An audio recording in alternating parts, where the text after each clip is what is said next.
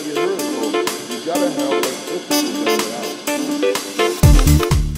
What's the story, everyone? Welcome back to GAA Fan TV. My name is Aaron. I'm delighted to be joined here today by Daniel Hussey from Tackling Sport and Pundit Arena. We're here to preview the Dublin footballers and hurlers ahead of the upcoming National Football League and Hurling League, of course, as well. I suppose first of all, Dara, great to have you on. I suppose we had the hurling action at the weekend, so I suppose great to have the GAA back now in full swing. Yeah, it's brilliant. Like I was just saying to you off air, it's great, having another alternative to watching Premier League football, to be honest with you. And it was amazing seeing Antrim in particular, because hurling is, like, not to get too down into this, like, but it's a very closed shop, and there's a lot of snobbery in the likes of Antrim and stuff like that from certain quarters. So the fact they went and beat Clare, to be honest with you, I was pretty chuffed about it. And it just kind of shows you that these counties, if they're given the kind of support, they can do it. So that bodes well for Liam McCarthy. They're making their return to Liam McCarthy, and there was just brilliant storylines from the weekend, and we haven't even had the football yet. So it's, as I said, it's just brilliant to have it back, to be honest with you. And I'm excited for this weekend as well. Yeah, 100%. Like definitely seeing Antrim beating Clare, like definitely one of the shocks of the weekend, I suppose, and just good in general, I suppose, to have a lot of action back, I suppose, across all the different divisions in hurling. I suppose, much like myself, I'd imagine anyway, for yourself, it's been great being a Dublin fan over the past 10 years or so. Like, I mean, especially from a football point of view anyways, I mean, I suppose they haven't done too much wrong over in that 10-year period. No, it's a joy watching them, and like you go into a random National League game, January 2018, February 2019 or whatever, and you just see an impeccable performance from a team that are only in second gear. It's like the likes of Ryan Fendon, Conor Callan, Kieran Kilkenny, like these are just incredible footballers, like without mentioning Stephen Cluxton. So yeah, it's been amazing. Like I grew up with the, early noughties era, like 2004 onwards. And I can, recall every single county that knocked us out: Kerry 04, Tyrone 05, Mayo 06, Kerry 07, with Tyrone 08, Kerry 09, Cork 10. And in a weird way, I kind of look back at those moments a bit more fondly, because you kind of grew up and we always wanted that coveted All Ireland. And I guess it's the 5 in a row was something I really wanted to do, just because it was, has never been done and unprecedented. But 6 in a row last year, I don't know whether it was COVID or anything, it didn't quite mean a big deal to me personally, to be honest with you. I'm not going to lie to you. Like it was great seeing Dublin win, because, you've kind of grown up watching a lot of those players, but I couldn't sit here and say I was absolutely enthralled, excited. I wanted a good match more than anything. But yeah, maybe, crowds coming back this year could get a bit more into supporting the Dublin as opposed to looking at the championship as a whole. But yeah, it's almost like we're 6 in a row going for 7. I don't know, maybe I don't have that rootless streak in me that a lot of Dublin fans seem to have, and that's great that they're enjoying it. I'm not enjoying as much as I did maybe, the 3, 4 in a row, possibly 5 in a row. Like I just want to go back to losing by a point to Mayo in 06 and crying my eyes out in the upper Davin stand. Like that's what I remember fondly. But you have to be careful what you wish for now. Well, that's it. That's the other side. Like a couple of years and I'll be wanting it more. But yeah, no, there were great battles over the year. Like the Dublin team's incredible, take nothing away. What they've done, Jim Gavin and Desi Farrell taking over that.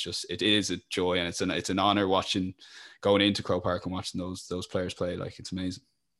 Yeah, it's a weird one for myself as well, because like on one side of things, you kind of want that ruthless streak to continue. You want to just beat everyone comfortably, but at the same time, I was kind of similar to yourself in terms of the early, 2004, 2005. Like that was really when I started going to Gaelic football matches and seeing them play. And I was 16 when Dublin won the All Ireland in 2011, and it was their 16th year without winning it. So I suppose it's different for the generation that are probably watching Gaelic football in Dublin nowadays, because they see Dublin as this team that just can't lose. Like I'd imagine there's probably going to be a lot of Dublin fans whenever they do lose that probably break down completely, because it's something that just it's kind of crazy really how successful they have been over the past, like winning 6 in a row and all that. Yeah, like I think I'm similar age at 16 in 2011 as well, so, or maybe I might have been 17. But like you said, I grew up like the Tyrone replay. I was so convinced we were going to win the first day, even more convinced the second day, and I think it's 2-18, 1-14, so 7-point defeat. 06, then you had the Battle of the Hill, and then 07, Kerry, that we lost by 2 points. Stephen Cluxton had the ball 1 point down, and he kicked the ball to the sideline. Kerry worked it up, scored the second point in injury time to win by 2. Then 08, we got absolutely battered, and 09. And that was the low. I was like, we're never going to win an All Ireland. We have never been further away. And then when we lost to Meath by 5 goals, I vividly remember my dad, and he'd never I don't think he's ever booed a team in his life, and he booed the team off the pitch. And to be honest with you, he wasn't the only one. I think a lot of people wanted Gilroy's head. And I remember sitting in Croke Park, there was 20,000 of us watching Dublin Tipperary in the qualifiers round 2, and we were brutal. Like we beat them well, but we were brutal. And it might have been Armagh. I can't remember who else we got. And then we went and beat Tyrone, and yeah, and we should have beaten Cork that year, which would have been, I think we would have won that, or sorry, not Cork. Yeah, we should have beaten Cork, and we would have had down in the All-Ireland final. And then your chance is gone. Then Kerry go in heavy favourites 11 after that Donegal game. Yeah, they're the memories you kind of like. And to be honest with you, like the games Dublin had, say like the 2016 and 17 battles with Mayo, they were absolutely incredible games. And the 2019 All-Ireland final aside, I think from 2018 onwards, I just haven't had the same buzz about it. Aside from those 2 incredible All-Ireland finals in 2019. Which I think standalone were incredible games given, how historic they were, but I just haven't had the same connection. It's not the Dublin team fault. They're too good. I don't know, like maybe like I was kind of like, because I'm an Arsenal fan, that's going really badly. Obviously the Irish soccer team, and someone said to me, you have the Dubs. I'm like, well, that's going too well at the moment. So just nothing really exciting. But yeah, like it's as I said, what Jim Gavin's done, Desi Farrell, absolutely incredible stuff. And it's a joy watching those players. Yeah, because I suppose it's the journey to success, isn't it? Like it's you're kind of building yourself up. You especially with 2011 in particular. I think that was probably the main, I suppose, moment for most Dublin fans, because obviously the 2 years previous, you had that defeat to Kerry when they absolutely hammered us. Like, what even memories do you have of the 2011 final? I don't even know if you were at the game and what do you even think as well was kind of like the turning point for the Dubs even in that kind of season, I suppose, and after the Meath game in 2010 as well. Yeah, well, just maybe a memory on you mentioned the 2009 All-Ireland quarter final. We were actually on holidays in San Diego. Like our uncle lives over there, and we basically went to an Irish bar in America at about 6 a.m, and we got there like just before throwing. And there was myself, my dad, and my younger brother. So it was like $20 per person, no matter what age you were, to watch the game. Like there was before GAA Go, obviously. So he handed over the first $20 as the ball got thrown in. The second one as Gooch got the ball, and the third one as it went in the back of the net. And honestly, that was the end of the game. Like, because after I was like, we're not going to win here. And then obviously 2010, but like 2011 was a weird because we just got the season tickets into Cusack, but my dad wanted one of his mates to go with him. So long story short, I went with one of my mates onto the hill, and it was, believe it or not, my first time on the hill for the Wow. which was that All-Ireland final. And it was just crazy because, to be honest, all the way through the game I was like, Kerry, like before going into the game, Kerry are going to win. During the game, just Kerry were always at arm's length, and I think it was a Gooch got the point to put them 4 up before, and Kevin Mack got the goal in the place, and it was kind of a blur from there on. Like, Kevin Nolan got a point, Bernard Brogan got a point, and then it upstepped Stephen Cluxton. But the scenes, like myself and them, I made mine. We were 2 old lads, the 4 of us, just all on top of each other. You think now with COVID, now you'd never do that again, but it was wild, like, to be honest with you. But my personal favorite memory of that era is actually the 2 years later in that 2013 All-Ireland semi-final. And it's for some reason, like, I started going out with a few of my mates to the game, having a couple of points before, and all of a sudden you're in that category of the Dubs that turn up 5 minutes before showing. And we ended up being really at the front of the hill because we were so late, not late, but we were like, 2 minutes before throwing. So we ended up being like, we had a terrible angle for the whole game, but we were right beside Kevin McMenamin when he scored, and the place just went absolutely nuts. Like, that was peak, I think, because while we won the first All-Ireland, I was listening to Kerry Cousins telling us how lucky we were. And obviously we didn't make it in 12, and then to beat them in 13 was pretty sweet. And beat them by 7 points as well, similar to 77 semi-final. So it was magical memories. Like, and that's like, I don't mind Dublin winning every All-Ireland from now on. I just want those kind of games where it's tight with 5 minutes to go. I think that makes it more exciting. You always want to win like that, I think. 100%, yeah. Like the 13 semi-final in particular, I was at that game as well. Like, it was iconic stuff. Probably the best game I've ever been to and ever seen. Like the 2011 game, that was the only All-Ireland final I've ever been to, and it was definitely, like, I mean, the scenes of, like, I suppose when Kevin McManaman scored that goal, I remember we had a couple of Kerry fans beside us at the time, me and one of my mates, and they went missing for the final 10 minutes. I think after that Kevin McManaman goal went in, I think they just left, because, like, it was like, and I kind of don't blame them, because things got really messy. Like, there was people going from one end of the stand, like behind us, who were in front of us. There was people falling over. I think I lost my phone at one point. I mean, crazy scenes altogether. But 2013, yeah, like, probably the best game I've ever been to, and probably, I don't know, it might be probably one of the best games of all time, maybe. Oh, it's amazing. And even watching it back on YouTube, you've Darren Maloney and Kevin McStay commentating on it, and the way they commentate, just magic. Like that, when that kick out's gone, it's anyone's game until like a lucky bounce comes our way. And yeah, and my favorite thing in Croke Park, you mentioned like Kerry fans and even Mayo fans are battles. It's when, you know, Kerry or Mayo get a point and you're on the hill so you can see the whole stadium. You start seeing these pockets of Mayo, the loud Mayo fans, if you up Upper Hogan, and it just, you start looking around just going, geez, we're surrounded here, because obviously Dubs have the majority of the hills, so maybe Mayo in particular would outnumber you the rest of the stadium. But even to give Mayo a mention, don't want to give Kerry too much, because it's been Mayo that really pushed us the last few years. There's nothing better than Dublin Mayo All-Ireland semi-final or final in Croke Park, because Mayo near, like, it's basically 50-50 in the stadium, and those fans are absolutely incredible. And in the Dubs, we kind of wake up a bit because we need to kind of find our voice, and those games are just epic. When Aidan O'Shea has a ball and you're on the hill and everyone's telling, you know, shouting all sorts of them, that's the moments you kind of live for, really. And Killian O'Connor gets an awful time as well. I don't know what it is about those two lads. They must be all right. Yeah, I think maybe with Killian O'Connor, it's just because he's really good and he just causes Dublin so many problems. I think that's the main reason probably why he gets abuse. I know Lee Keegan gets a bit of abuse as well, but again, it's just because they're great players. You know, if they, at the end of the day, like if you're getting abuse off the hill, like you're probably doing something right for your own county, anyways. Like, and especially with Lee Keegan, Aidan O'Shea, these lads, like I know obviously in All Ireland finals they haven't always maybe performed to their absolute best. Don't think Aidan O'Shea's ever scored in a final from play anyway, as far as I remember. But I suppose those games in general with Mayo, like when you're thinking back to even 2015 as well, the two semi-finals. I suppose like it's harsh on them in many ways, because I feel like they probably deserve to at least win one of those games, but Dublin just always seem to have the extra edge, I suppose, especially with the bench and everything else as well.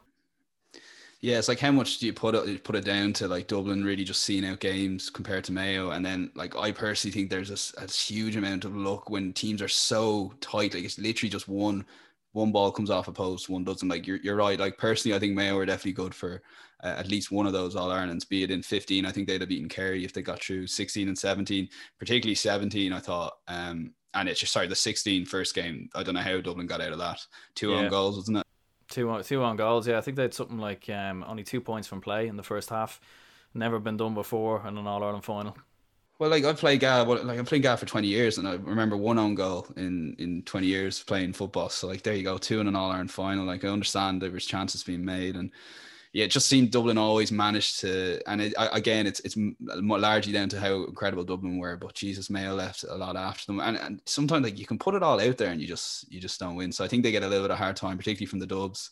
In comment sections of a lot of articles I would read and stuff, and giving them a hard time. But they were definitely like good for one. They didn't get it. The team's it's going to take a couple of years for Mayo to get back. Like they obviously got to the All-Ireland final. Their age profile is a lot younger than Dublin. I'd like to see them win one with, you know, O'Connor and O'Shea still there. If it's not at Dublin's expense, but yeah, not to make an absolutely amazing rivalry in 20 years, it needed Mayo to win one of those All Irelands. It was a pity, like, and even that 14 semi-final replay, I actually went down to that against Kerry. They were two epic games, and the way they didn't win that, it was the start of it, really. But yeah, great memories. Like, and to be honest, I just want to get back to that 82,000 in Croke Park, Dublin Mayo or Dublin Kerry. Made the best team win, because they're just magic. And the standard of Gaelic football, I know it's got a hard time in recent years with the likes of Jim McGuinness coming on board, but me personally, at the top level, those top 4 or 5 teams, those games are absolutely incredible, and particularly when they're played at Croke Park in front of full stadium. Yeah, and I suppose you might have Tyrone maybe potentially coming back, you know, especially with new management in there as well, like in Conor McKenna, Cathal McShane. So that could be, you know, the Tyrone Dublin rivalry could be something to watch out for, I suppose, in the next couple of years. I suppose, like, what did you make of that final ultimately last year against Mayo? Like, obviously, I suppose for most Dublin fans anyway, I think we were probably expecting it at the start of the year anyway to be either a Kerry or I suppose Kerry were coming through Munster, so that they would have been the most probable, but in the end it was Mayo once again. So what did you think of that final anyways? Well, it's just typical. You have to have a small word on Kerry, like how they did that against Cork. It's just beyond me. It's laughable, really. Preparing for Dublin so much that you forget to beat the team in front. And just on Dublin, like I know they go into games like 20 points in the handicap and all this in Leinster, but they have never delivered a performance in Leinster since they started winning all this, since 2010, that hasn't been at least par, if not way better. Like, they're just so ruthless, like the way they just disband the teams. The likes of Kerry, maybe at times they're too busy worried about the Dubs, similar to they were too busy worried about Tyrone for a few years back in the early noughties. It was like, I always used to side Kerry. They got a soft All Ireland in 04 and 06 because they had to beat Mayo, and then when it came up against a real team against Tyrone, they didn't do it. So I have to say, Dublin probably got a soft All Ireland last year. Like, the second best team in the country is Kerry. Best player in the country is David Clifford, in my opinion. And they never got the opportunity to show it because they messed up, and that's down to the management and the players as well. Donegal, I think Dublin would have had Donegal's number, to be honest with you. Tyrone, we're still in a little bit of transition. Obviously, this year, like you said, they could potentially, although that's always seems the way with Tyrone. Like, they've got great forwards. They haven't really done it on the big day over the last few years. But fair play to Mayo for getting there. Like, they put it up to Dublin. They had a couple of chances. Like, they're early in the first half. I was thinking, geez, Dublin are all over the place, but they got the couple of goals. And they were just like ruthless. And the fact that Brian Howard and Paul Mannion didn't start that All-Ireland final, I don't know if that was Desi Farrell trying to put his own stamp on the team and maybe taking it too far, in the sense that nobody in the right mind. I know Brian Howard and Mannion had their kind of issues, either, injuries or whatever, but Brian Howard not to start that All-Ireland final was a bit ridiculous. I know he came on at half-time, but Dublin, like, they just saw it out well. Like, Cluxton, he didn't have the aggressive first half, then just nails every kick out in the second half. They just found a way to do it. But with 20 minutes to go, the game was over. It wasn't, as I said to you top of the show, I wasn't overly excited about it as a fan. But yeah, you have to credit to Dublin. And I think the best thing that happened to those players was that COVID break, because they put so much energy in that 5 in a row. And I actually think Jim Gavin got a lot of things wrong in that first game, like not moving Johnny Cooper off David Clifford sooner. Who did that recently? Yeah, Mikel Arteta did that with Danny Ceballos in the Europa League. Like, this is basic stuff. And I just think the pressure got to Dublin a lot, and they still managed to win it. And I think that took a lot out of them. And the fact they got that break between March and October, pretty much, and the lads went back to their clubs, and James McCarthy's actually on record saying that was a big part of them. They regrouped and they were fully motivated, and I think that played a major part, that break Dublin had. And they were way better than Mayo on the day, fully deserved it. If they played it 10 times, they'd probably win it 9. Like, they were just far better than them. So yeah, it was a pretty routine enough All-Ireland final. And be hopeful this year, like you mentioned, Tyrone, Kerry come back. I guess Mayo have another year on board, although I'm not quite sure of them with the amount of retirements they've had. But yeah, Dublin are just incredible. Like, I know everyone says Brian Fenton hasn't lost a championship game, but neither is John Small. Do you know what I mean? Like, and that's ridiculous. And John Small's 28, like, so, and he's been on the scene since 2015, which is obviously a great year to come in if you're just going to play for Dublin. But yeah, they were just unbelievable. Yeah, there's so many players in that team. Like, I think even Con O'Callaghan, who's coming in, he hasn't lost a game. Like, there's so much talent all across the board, really, that's come into Dublin over the past few years. I suppose it has had its critics, obviously, as well. And although I'm tired of talking about the whole Dublin dominance debate, like, I kind of wanted to get your opinion on it, I suppose, as well. Like, obviously you had Ray Kennellan coming out with an open letter last year. Former Westmeath footballer, and he was kind of going through the facts, all the funding and everything else, and potentially split in Dublin. Like, what was your take on all that? Yeah, like, I'd be honest, I'd be like, they made a right mess of it, in the sense that 2004 Dublin, not just the inter-county team, but club football in Dublin, and needed a boost because we were losing players to other sports. So if you put your GAA hat on, we want as many club players playing GAA as possible, which has kind of led to, has partly led to this, in the sense that their intentions were correct. Like, every club in Dublin has a games development officer, where the county board pays half it and the club pays the other half. Now, for bigger clubs, they would have been able to afford to do that regardless. But like, I play for Geraldine Moorings. For a small club like ourselves, I've seen the incredible work that's gone on since, I'm not sure the exact year, maybe 2008 or 9 when we got one, maybe a little bit later. And the difference between then and now, it's just like a completely different club.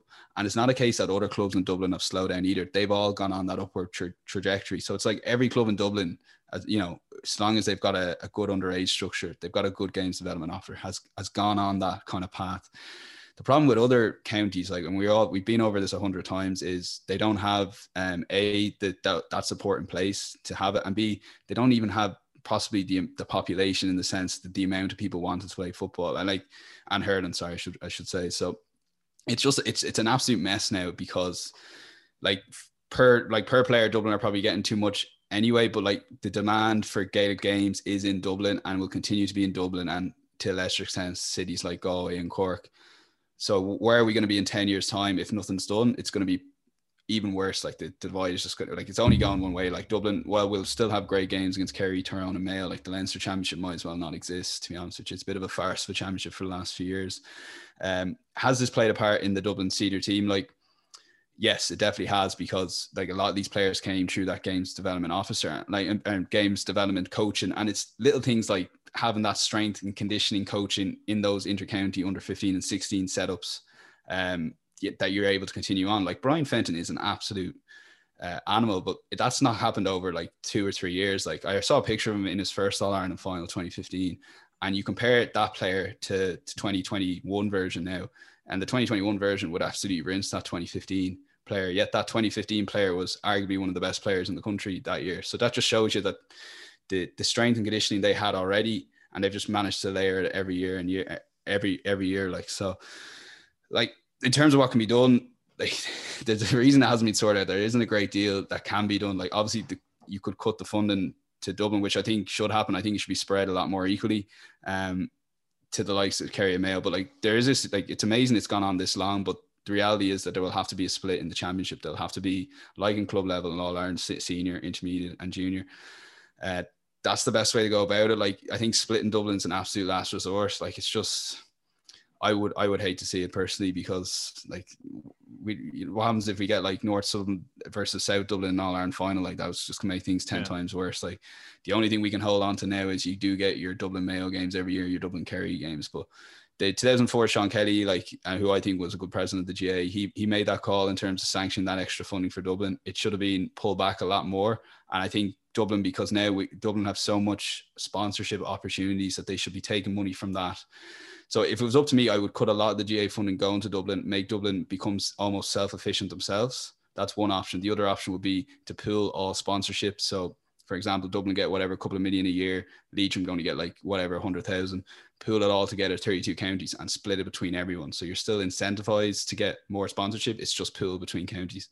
That's fair, to be honest with you. It's not Leitrim's fault that they don't have the population. It's not Meath's fault that they can't compete with Dublin and Leinster. And it's not Cork's fault either, although they probably a mess themselves, in fairness. So like, I do want to say, like, Dublin did an incredible job. And I know a lot of people, like, they've set exactly what you need to do. Every county should do this, but they just can't, like, because they don't have the demand there for players. They don't have, like, you know, the coaches there. Like, it's not what works in Dublin doesn't necessarily work in Galway, for example. So they would be my couple of solutions, I guess. I don't know what your take is on it, but it's just going to get worse. And it seems COVID's almost delaying it. We'll just kick that can down the road and it'll be all right, which it won't. Like, it's just going to keep getting worse and worse. Yeah, it's definitely a tricky issue, all right, because definitely over, I suppose, as the more dominant that Dublin get, I suppose the more people that are gonna be speaking out about it. And I think splitting Dublin in 2 or 4 definitely isn't the answer, all right, because you can imagine then, like what you said, like if North and South Dublin ended up in a All Ireland final or semi final, it would definitely, you know, cause a lot of issues. And I'd agree with you what you said about the club. Like, I played for Whitehall up until I was about 18, 19, like, and I remember when I first started, we didn't even have a pitch, we didn't even have a gym, and now there's a state-of-the-art pitch, there's a gym, and, you know, you see some of the players that have come through in the past couple of years, like Cormac Costello, Owen O'Donnell, like a few others.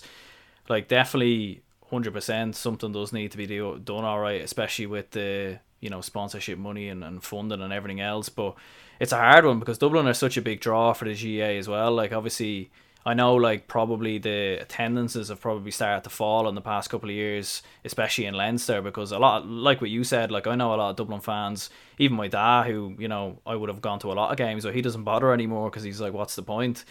So, but I suppose at the same time, you know, getting to semi-finals and finals, they're going to be a big draw, especially with the fact that their own stadium essentially is in, you know, their own city.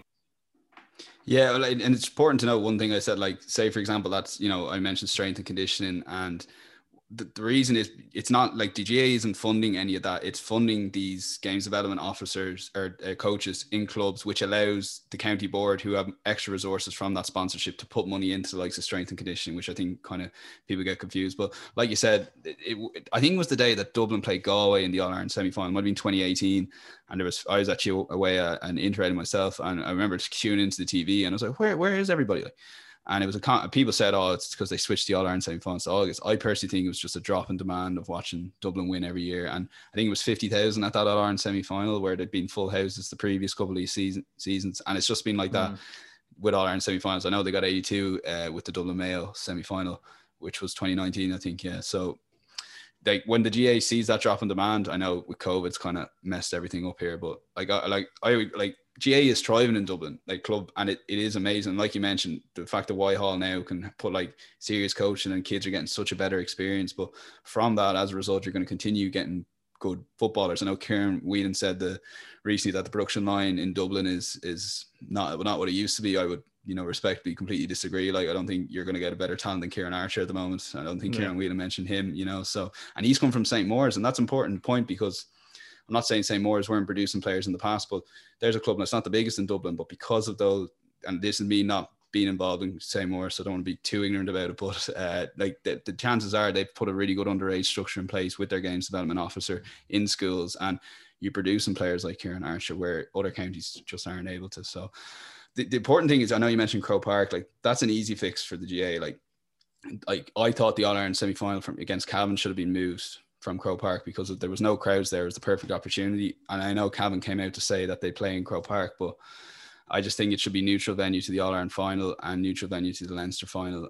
And there's no reason in particular that Leinster final should be in Croke Park, ticket demand aside, during COVID like this year. But I think there are a couple of easy fixes because it isn't fair that Dublin have essentially made Croke Park their home stadium. You see the players, especially the way they play, they're so widespread on the pitch. They're so used to it. And for example, Kerry play it once a year, or once or twice a year. So that's an easy fix to bring the chasing pack 5% closer to Dublin. It wouldn't make a difference in 99% of games, which is why there's no reason why the GAA shouldn't do that. And I think Dublin fans, every single Dublin fan I've spoken to, would be delighted to get an away trip. Like, I know, again, COVID, but before that, we'd always look, what's the away trip? Geez, we'll go to Galway for Paddy's weekend or whatever a couple of years back. It's just the Dublin fans want to travel, and it's the GAA just see the money signs, which is unfortunately what talks now. And I think after COVID, it's going to talk even more. So I don't see it changing anytime soon. Yeah, I suppose it's definitely an interesting one. All right, like I was probably maybe a year ago or 2 years ago under the assumption that everything should stay in Croke Park because it's tradition and everything else, and it's always kind of been in Croke Park. But I think at the same time, yeah, like definitely traveling, like going down to even Cavan or Roscommon or different counties like that, like in quarterfinals, semi-finals. Like I think the final should always be in Croke Park because it's it's traditionally always been in Croke Park. Even the Leinster finals I'd probably keep in Croke Park. But I suppose your All-Ireland semi-finals, your quarter-finals, that's definitely something they could experiment with because you have a state-of-the-art stadium there in Páirc Uí Chaoimh. You've got potentially Casement Park coming in 4 or 5 years. So there's definitely room. They could definitely put it off, like in Páirc Uí Chaoimh, Casement Park. Like they'd have the attendances to do it. Like, and I suppose we've seen that 2014 semi-final. I know that game got refixed because of the American football, but there was a great attendance at that game. So it's definitely something they could experiment with. Yeah, I was actually just going to bring that up. Like we talked about it earlier, I was there. It was absolutely amazing. And as a Dub, so no interest in the game, but no side in the game, seeing those colours down. And I was like, why have we not done this more often? And you can go back to 2001 where Dublin played Kerry not once, but twice in Semple Stadium, Thurles. And they were absolutely incredible games, full houses where in Croke Park that, 50, 60,000, or though they might have sold it out, would be lost. And like the Super 8s was meant to bring us this, but it was definitely a half-hour's effort, but no one thought it through at all. Like what happens in the third games when it's like, games are decided already. Like Dublin's group both years, the games were decided. And then they decided to do one game in Croke Park, one home game, one away game. Now for Dublin, that obviously meant 2 games in Croke Park. So just absolutely ridiculous. Like, and then I think, did they ever change the wording to neutral stadium? I can't even remember if they did in the end. I think they did at one point, but I think they were putting Dublin still in Croke Park as a neutral stadium. So like, yeah, teams get to play 2 games in empty Crow Park, or Dublin, or sorry, 1 game in an empty Crow Park, and Dublin get 2, as one at home, 1 neutral. It made no sense. And again, it was just money talks because it's season tickets. That was the excuse they used. I don't think that's a valid excuse if you want to go to Clonus, like for example, put them as a neutral venue that would definitely host the season tickets. I think someone said from the GA, or is on record as saying, because the season tickets have to be seated in Dublin season tickets. But like, you go around every other county in Ireland, that's not the case. So it's just Dublin getting provincial treatment. It's not them getting. It's just GA looking for an excuse to, which it borderline, like it shouldn't happen. Like, and no Dublin fan wants Dublin to be in Crow Park all the time, as I said. But I don't want to get too down this rabbit hole. Like, it's the GA at the end of the day, like it's the grab all association, as a few Dublin commenters would say. But it's just things they're easy fixes. There's no excuse for Dublin playing Crow Park like that, unless it's All-Ireland finals or semi-finals. I wouldn't mind too much, but personally, neutral venues, like give teams a small chance. Like Cavan Dublin I know it was behind closed doors, but having that in Clonus would have been a good occasion, like something a little bit different than the game being over after 20 minutes, like, you know. Yeah, 100%. Like, I suppose there's definitely a lot for the GA and everyone else to think about. Like, and it's hard to know if they will make any changes, to be honest, because like, I think like what you said before, it's going to take probably after COVID maybe for them to actually, because at the end of the day, it's money that talks, and they'll probably need to see a drop in attendances or something to that effect, or maybe more and more people speak out about it to the point that they don't have a choice. But I suppose it's hard to see what they do at this moment in time. Anyway, who would you even see, like, I suppose right now, kind of as the closest team maybe to beating Dublin? Do you think it would be Kerry, or do you think even a Tyrone, a Mayo, or even a Donegal could potentially give the Dubs a rattle in 2021? I definitely think Kerry would be the team. And I'd have Dublin, Kerry, and then I'd have those 3 teams that you mentioned, Donegal, Mayo, and Tyrone. Like, Tyrone, I don't know what it is about them. They just flatter to deceive me every year. As soon as I get on that Tyrone bandwagon in terms of, okay, they'll be our nearest rivals, they just don't seem to get there. And I think it might take the new coaching team there a little bit of time to get going with the players. Like, it's very hard to ask from one season to come up with an All-Ireland fight, like an All-Ireland title, something Tyrone haven't done since 2008. So I don't think that I really just think it's Dublin, Kerry. Like, Mayo, again, those retirements are going to hit them. It'll take them 2 or 3 years. I do think they'll come back in some capacity. They're a well-supported county, do a lot of fundraising there to support their county team, and you really see the fruits of it, the way they've produced every single year in terms of getting to All-Ireland semi-finals and finals. But for me, Kerry, like, if they can just find a way to play a little, like, I don't know why they're going for this defensive approach against Dublin. Like, I think the way they played, like, they had Dublin beaten, didn't they? Like, they were 1 point up. Yeah, I watched it recently. Actually, I think they were 2 points up, and actually in the final few minutes they were just playing it around the back. And I actually think if they had have attacked in those final, and I understand why they weren't, because they were trying to keep the ball to, because they didn't want to get turned over in midfield or up the final third. But Dublin's defence at that point was worn out, and, like, for example, after Dublin got the equaliser in Kerry's next attack, they scored again.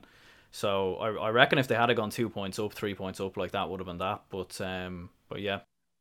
Yeah, no, I think it's David Moran got dispossessed. Like, they had an extra man, and like you said, like, we find this, like, playing a little bit with the club as well. You're kind of caught between 2 ways. You're caught between trying to be too defensive and then going for it, and you end up doing neither. So you either got to stick with one or the other. And Kerry were just kind of going down blind alleyways. Now, saying all that, it was brilliant dispossession. I think Kevin McMenamin was involved in that dispossession. I haven't watched it back in a while. Yeah, I watched it in lockdown 1. I watched loads of the Dublin Kerry games now, but yeah, Kerry had Dublin beat that day against 14 men. Everything went right for them and they couldn't get it done. But saying all that, it shows you that they are, like, that was an incredible Dublin team, arguably a little bit better than it is now, I guess, because they're 2 more years down the line. Players are 2 years older. I think Kerry will give Dublin a serious test this year. I still think Dublin will win it, but I think Kerry are the team that will definitely put it close to them. Like Sean O'Shea, David Clifford, they just got to find a way to get their best team out on the pitch. And I saw Pat Spillane recently saying, like, out of those 6 forwards that started against Cork, like, 4 of them wouldn't even be in the top 20 forwards in the county. So that might be a little bit extreme, but it just shows you that a lot of people in Kerry aren't happy that the team that was picked on the day, and they're just going for this defensive approach where 19 they kind of went pretty offensive and they had a chance, like, when and like I said, that those occasions when Clifford was getting dragged by Johnny Cooper, that was just brilliant. Like, and I just think Kerry need to get back to that kick. And even in the replay, sorry, it's coming back to me now, they're playing this high ball into Paul Gainey. like I just like it's the wrong time to start doing. Like I'm not advocate for doing it, but they just kept peppering balls in and it just wasn't working. So I think the management have a lot to answer for, because I think Kerry did have as good a team, if not a little bit better than Dublin in those years, and the Dublin management just managed to get enough they get that Dublin team over the line. But I think Kerry this year, if they get their act together, which is a big if now, given what's happened the last couple of years, but I think they'll be right there. I'm pretty sure it'll be an All-Ireland final between the two teams. Yeah, I think massive pressure on Peter Keane as well to deliver, like, especially after that defensive system. Like, it didn't make sense in my opinion. Like, I understand with the conditions against Cork, it was probably tough for them in some certain extent as well, but I think at the same time, yeah, like setting up further down the line to beat a team and not, thinking about the team that you're playing right in front of you. And they got caught with their tail between their legs in many ways, because Cork, look, listen, they could have, I had Luke Connolly on my podcast not too long ago, and he even admitted, like, he was going for the point. He wasn't, he wasn't floating a ball in or anything like that. Sometimes you need a bit of luck in those moments, but I think when you set up the way Kerry set up, then you're kind of inviting that kind of bad luck to happen, I suppose. Well, even, and going back to something Pat Gilroy said, 2012, he openly admitted he had his eyes on Donegal that year, and he had his team. Yeah, he had his team a little bit, like, and that was exactly the same that happened to Kerry. Like, they took their eye off the ball. Like, it happens, and it's not a case that Pat Gilroy was like 100% all in Donegal. He just had 5-10% of his mind and 5 or 10% of the players, and that's all it takes. And like, Dublin got up to a terrible start that day. Kerry never managed to get Cork beat when they should have, and then it all happened. But go back to Dublin, this just doesn't happen with Dublin. Like, they're just so, like, I arguably think their most impressive performances are when they're expected to beat a team by 13 points and they actually go out and beat them by 13 or 14 points. Do you know what I mean? Like, you'd be out Carlow going, maybe Carlow now, Dublin, sure, how would you get up for this game? It's a game against Carlow in Croke Park or away in Port or whatever, and they just get it done. Like, it's just a well-oiled machine that's well drilled, and like that's proper good coaching. Like, that other counties should be able to do that little bit of, rootlessness. So that's not down to money now. That's Dublin being, switched on from minute one. And it's not replicated in other counties, or like Kerry. I think it's just Dublin, because they've won so many All-Irelands, they freaked Kerry out completely after winning the 5 in a row. Like, and as we touched, Kerry probably should have won that final, and the fact they didn't, they overthought last year, and whether they've got their act together this year remains to be seen. But like, it is interesting that, like, other managers, like I said, Pat Gilroy, have taken their eye off the ball, focus on the All-Ireland final. And loads of teams, like Donegal, obviously losing to Cavan last year, like, per prime example too. Yeah, and I suppose as well, like, obviously with the Dubs, like, I suppose you had that whole training breach situation. Like, do you think that will even fire the Dubs up even more now going into the league alongside Kerry, Galway and Roscommon? Like, I have a sneaky feeling anyway that because of the outrage, by everyone in the media, I suppose, that they're gonna, come out, I suppose, all guns blazing, I suppose, in these next 3 games. Well, it's as if Dublin don't need any more motivation. So, like, what's going to be different from the 70th in a row? The whole of the country hates us now. So that's and if anyone's asking you, like, who to watch out for this year, just really those 9 or 10 players that were at that training session, the fact they'd go against all those guidelines and risk all that just to get that extra 1%. I know, like, it was terrible, they shouldn't have done it, but it just shows you, Jesus, like, the rootlessness and the desire, like, to get up at 6 a.m. to train, when no matches in sight.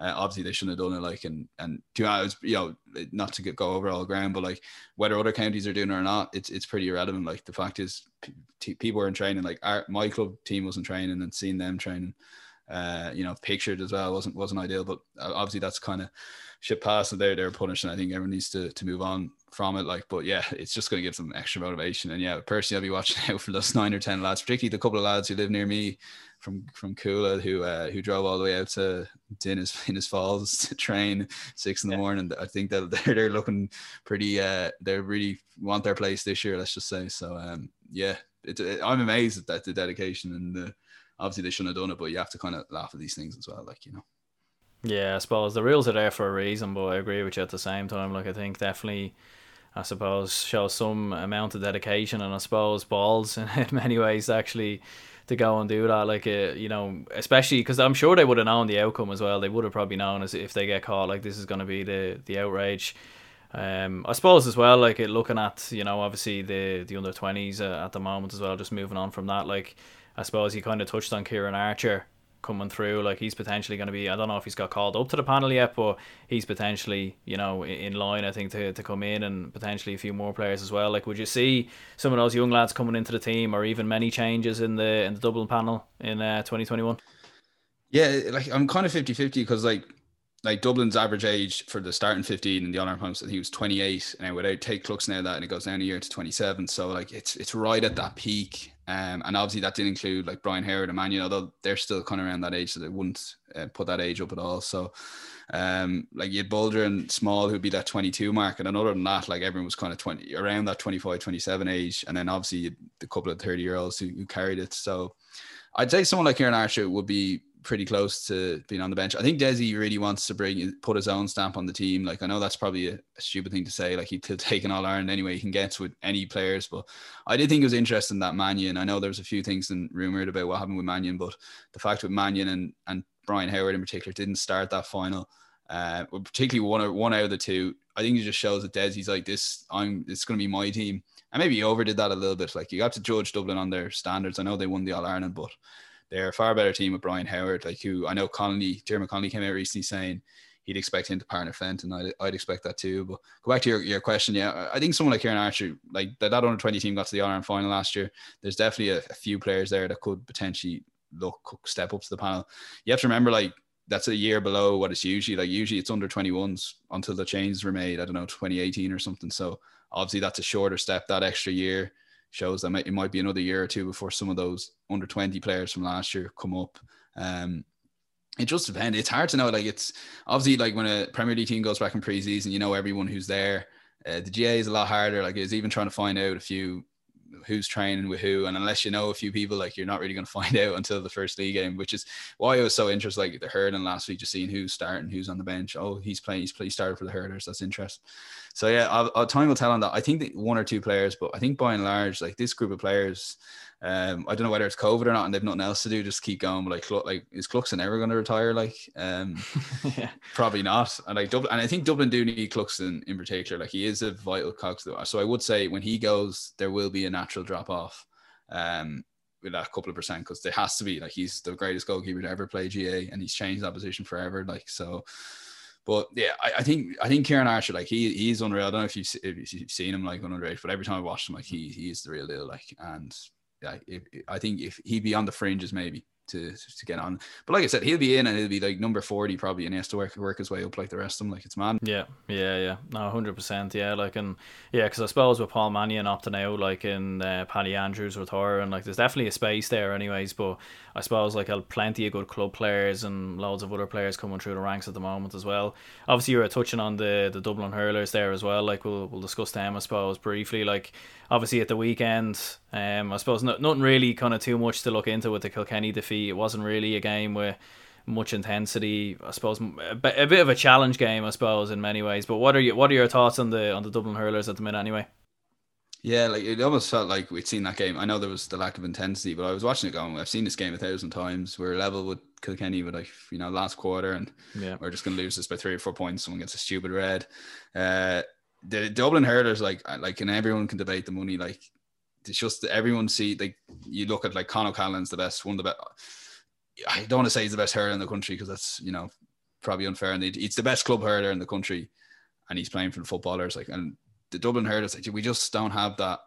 Like the best 5 or 6 players are playing football. Like, do you know what I mean? Like even go back to Dermot Connolly, like he was a pretty good hurler and he was playing with the footballers. So they're always going to have that issue. Like I thought it was interesting. Sean Brennan started in goal. Whether he gets the number 1 spot this year, like he's obviously worked under Matty Kenny at Kula, winning those couple of All-Ireland club. I was surprised he didn't get it ahead over the last couple of years, or didn't get the number 1 spot, because I thought his club performance was pretty solid. But like you say, there was a lack of intensity. It was hard to read into things. I think it was somewhere in the middle between a challenge game and a league game. I think Dublin have their work cut out against Antrim in the championship, to be honest with you. And I have a tendency to get carried away with league performances at the best of times, but a lot of excuses coming out of Clare I saw, and I'm just like there weren't those excuses when you were, I think, 5 or 6 up after 13 minutes. There was a long trip. Like that's when the long trip happens, the first few minutes. And I just think there were a few really good performances. They seem to have got their act together, Antrim, and They got a lot of grief from Donald Cusick in particular after winning the Joe McDonagh. He said they're going to get a lot of beatings in the Liam McCarthy, and then he kind of doubled down there in the Sunday game last night, which I was like, fair play. He just didn't want to admit it. He was wrong. Like he was just like, yeah, he kind of admitted he was wrong and then said, but I still think they'll struggle. Yeah, I begrudgingly kind of went, you know what, I don't like you anymore, but you've gone up respect even more, if that makes sense. But yeah, like I think Dublin, like it's like remember the year, was it 2 years ago they Laois they beaten Jesus, I can't remember, everything locked down, but anyway they lost to Laois after beating Galway, wasn't it, to qualify for the oh Jesus, I remember that. That's the kind of Dublin hurling mentality that needs to change, similar to what the footballers was a few years ago. And it's not a case that these lads are taking their eye off the ball. It's just 1 or 2%. That's all we're talking. And you end up losing these games because the level's so huge. So I wouldn't hold up too much hope for the hurlers this year. I just feel like it's a deja vu coming, whether even if we get over Antrim, I can see us not quite getting to a Leinster final, and then qualifiers, All Ireland quarterfinal at best. Which is a pity because there's some good hurlers there, but as I said, half of them are playing for the footballers, which it's not happening in other counties really. Like it's not happening in Limerick, it's not happening in Tipperary, it's not happening in Kilkenny, obviously.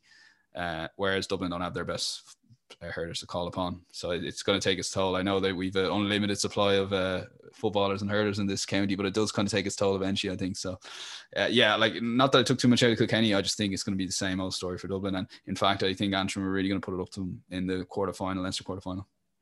Yeah, I think so as well. Like I was even saying that even before the Clare game. Like I think Antrim has a tremendous amount of talent in that team at the moment. Like with Conor McCann and like Neil McManus didn't even play in any of the Joe McDonagh Cup games other than the final. Like he came off the bench, and he's like a top. Yeah. Like that point he scored, where he sold David Reedy the dummy and then just put it over the bar from inside his own half. Like it's next level stuff.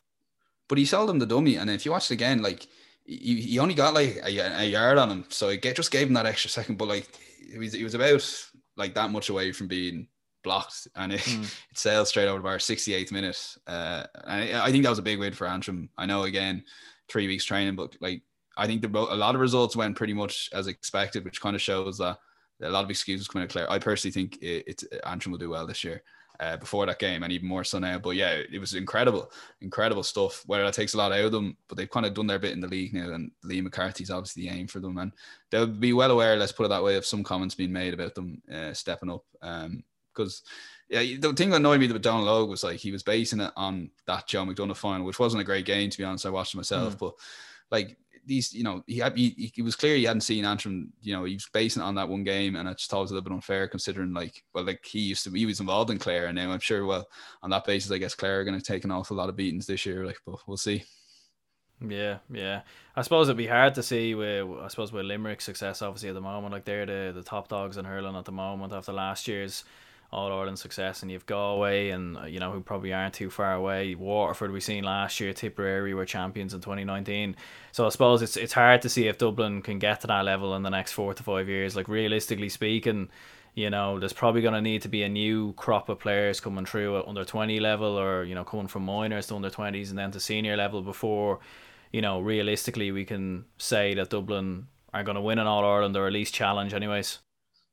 Yeah, like you said, like we need a good underage team coming through and staying together. But like a lot, like as I said, like a lot of lads will play minor hurling, maybe under 21 hurling, and end up going with those footballers. Like if you had a choice, like look at the glory of the footballers, or there's a big project in hurling, and I personally think Matty Kenny could do a good job there. But like, how long is he A, willing to do it, and B, are Dublin willing to go down a road and maybe 3-4 years look ahead?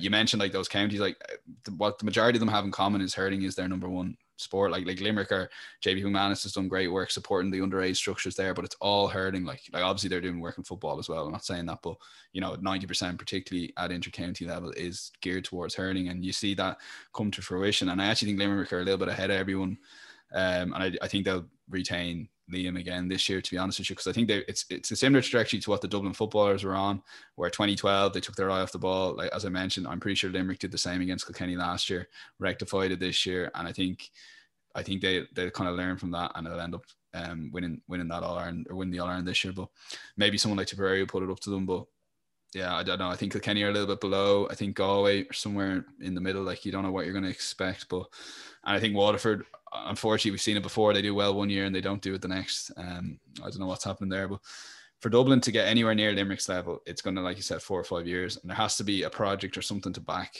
and something to convince a few lads to play the hurling. Like, I'm not saying like lads aren't, there's not like 100 lads choosing footballers, but all it is those 3 or 4 lads that are playing football over hurling, and you're not going to be able to compete with Limerick. Like, yeah, no, 100%. Like, definitely, like, I suppose with Limerick there, and you look at their underage structure at the moment as well, and even Cork have got a good underage structure as well. Like, it's just very hard to see how Dublin can I suppose claw that difference back, at least, for the next 4 to 5 years. But you never know. Like, you could have a situation maybe where a lot of the senior Dublin footballers get older and potentially like Conal Keeney go down and play hurling.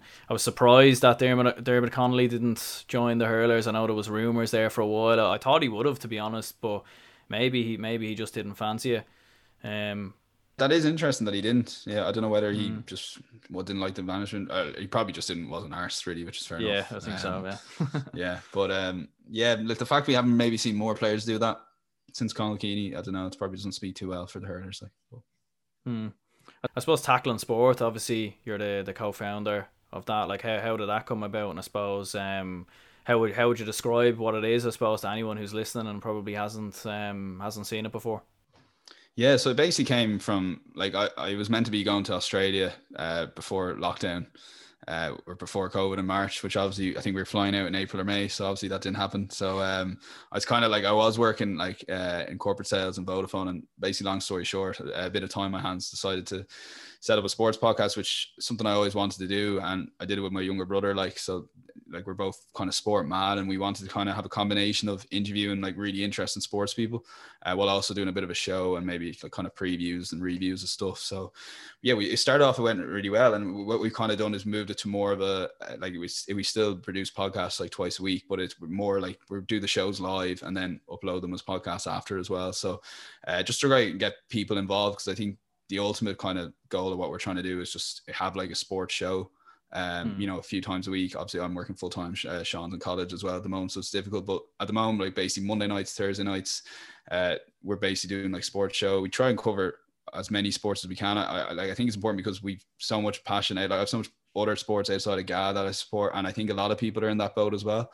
That, like, there's GAA fans, that are Premier League fans, that are League of Ireland fans, that are rugby fans, that are boxing fans, that are cricket fans, that are horse racing fans, goes on and on. So we try and gear the show around the best events, while also trying to get interesting guests on to break that up with interviews and stuff. So we're just kind of trying to build a bit of following on YouTube, try and get a bit of interaction. And to be honest, it's the great crack when we do like Premier League fan predictions that's every Thursday night, and basically it's winner stays on, correct scores out of the 10, and we'd someone win like 7 in a row, like one of my mates, which is basically 7 coin flips. So that was a bit of crack, and just having lads in the comments and stuff like that. So yeah, if you're interested at Tackling Sport on all social media, we put a lot of good sports content up there, and basically we're interested in, like, if you have any good ideas for interviews or shows. But that's essentially it. We like, say for example, Monday night, tonight we're doing like a football league preview, hurling league review, might get more into those download comments, that kind of stuff. So it's good, and we try and get as many people on the show as possible, because I know before I set up the podcast, I would have loved a show like Tackling Sport where I could go on and talk nonsense about the Premier League, or go on and talk even more nonsense about GAA. So again, if anyone's interested in being on the show, let us know again at Tackling Sport. But yeah, it's been going for maybe 8 or 9 months at this stage, and enjoying it at the moment. But like you've obviously got great stuff here with GAA Fan TV. So if we can be half successful as you now, we'd be happy out. Like, but I said it's great what you're doing. Like you said, you're giving it the voice to fans, and we're probably doing something similar in more of a sports overall context as well. So. Yeah, I think that's the way of the future in many ways. I think, like, I think obviously with mainstream media, like, they'll always have a big pull, and rightly so. And I think it's always a great idea to get the pros on and everything else. Like, I feel like they have a different analysis, to obviously a lot of us. But I think as a fan, you have a different level, you have a different perspective on, whether it be football, hurling, soccer, or whatever sport you're covering. Then when you actually played as well, like, I think it's 2 different perspectives, and I think that's what I think it's probably drawn a lot of people to a lot of the fan content, especially over in England and Scotland, and I suppose in all the other countries as well.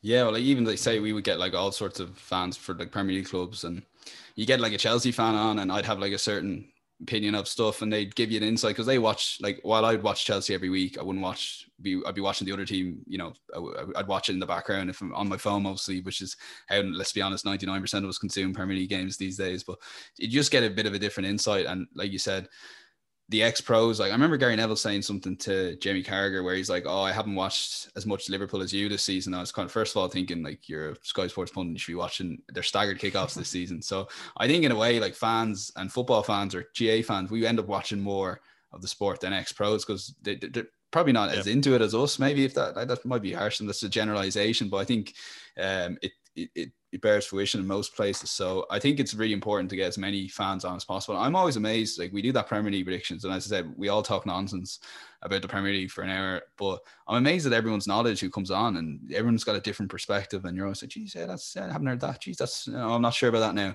But like you said, that fan content and like Arsenal Fan TV, I know people give a lot of criticism, but I found a bit of comfort watching a few of the AFTV lads on Thursday night myself. I was like, it could always be worse. Could have. Yeah, I only ever tune in when they lose. Like I feel I'm bad. I don't know. I'm one of them that, you know, that falls into the trap, you know, and only tunes in anytime they lose. Like I don't even have that much interest in Arsenal really. I wouldn't watch any of their games, but as soon as they lose, I'm literally the first person checking to see if they've uploaded, and it's always the same people as well, like DT and Ty, and I suppose rest in peace Claude, like obviously him as well.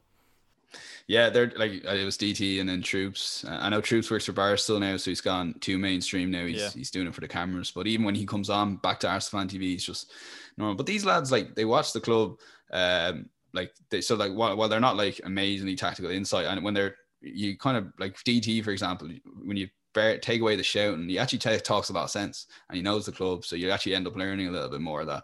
I don't know, Ray Parra doesn't give you that. I don't think Ray Parra gives you much, bar a few good stories, like, but when you're looking for that kind of fan reaction, or it's a reason it's gotten big, and you obviously know this from GA Fan TV, like the reason it's gotten big is because people want to hear what in the immediate aftermath about, are they someone feeling the same way about them and agreeing with them or giving them different perspective, which, like, if you watch the Dublin Mail analysis after the game, they're all talking about Dublin funding. Like, no fans are talking about Dublin funding in that moment. Like, they wanted to talk about the game and what it means to Dublin winning All Ireland. It doesn't mean as much as it does in previous years. They're the conversations you want to have, not down to the same old stuff in RT, which again, they're obviously stuck for time and stuff, and it gives people that voice. But yeah, like I said, we love getting people on the podcast, and you obviously love the same, and it's great having those conversations, like, and it's something that hasn't really kicked off in Ireland as much as England. That's obviously due to the Premier League, really. I guess GA is probably the main place where it will kick off, and it's obviously kicking off here already, like with you guys, but it just shows you that that's definitely just going to build and build, and you look back in 5 years wondering how it took so long for these channels like yourself to get so big, like. 100%, yeah. No, well, I appreciate the support there anyways, and look, listen, I'll link down Tackling Sport down below for anyone to check it out. So look, listen, Daniel, anyway, cheers for coming on, appreciate your time. No worries, thanks for having me on.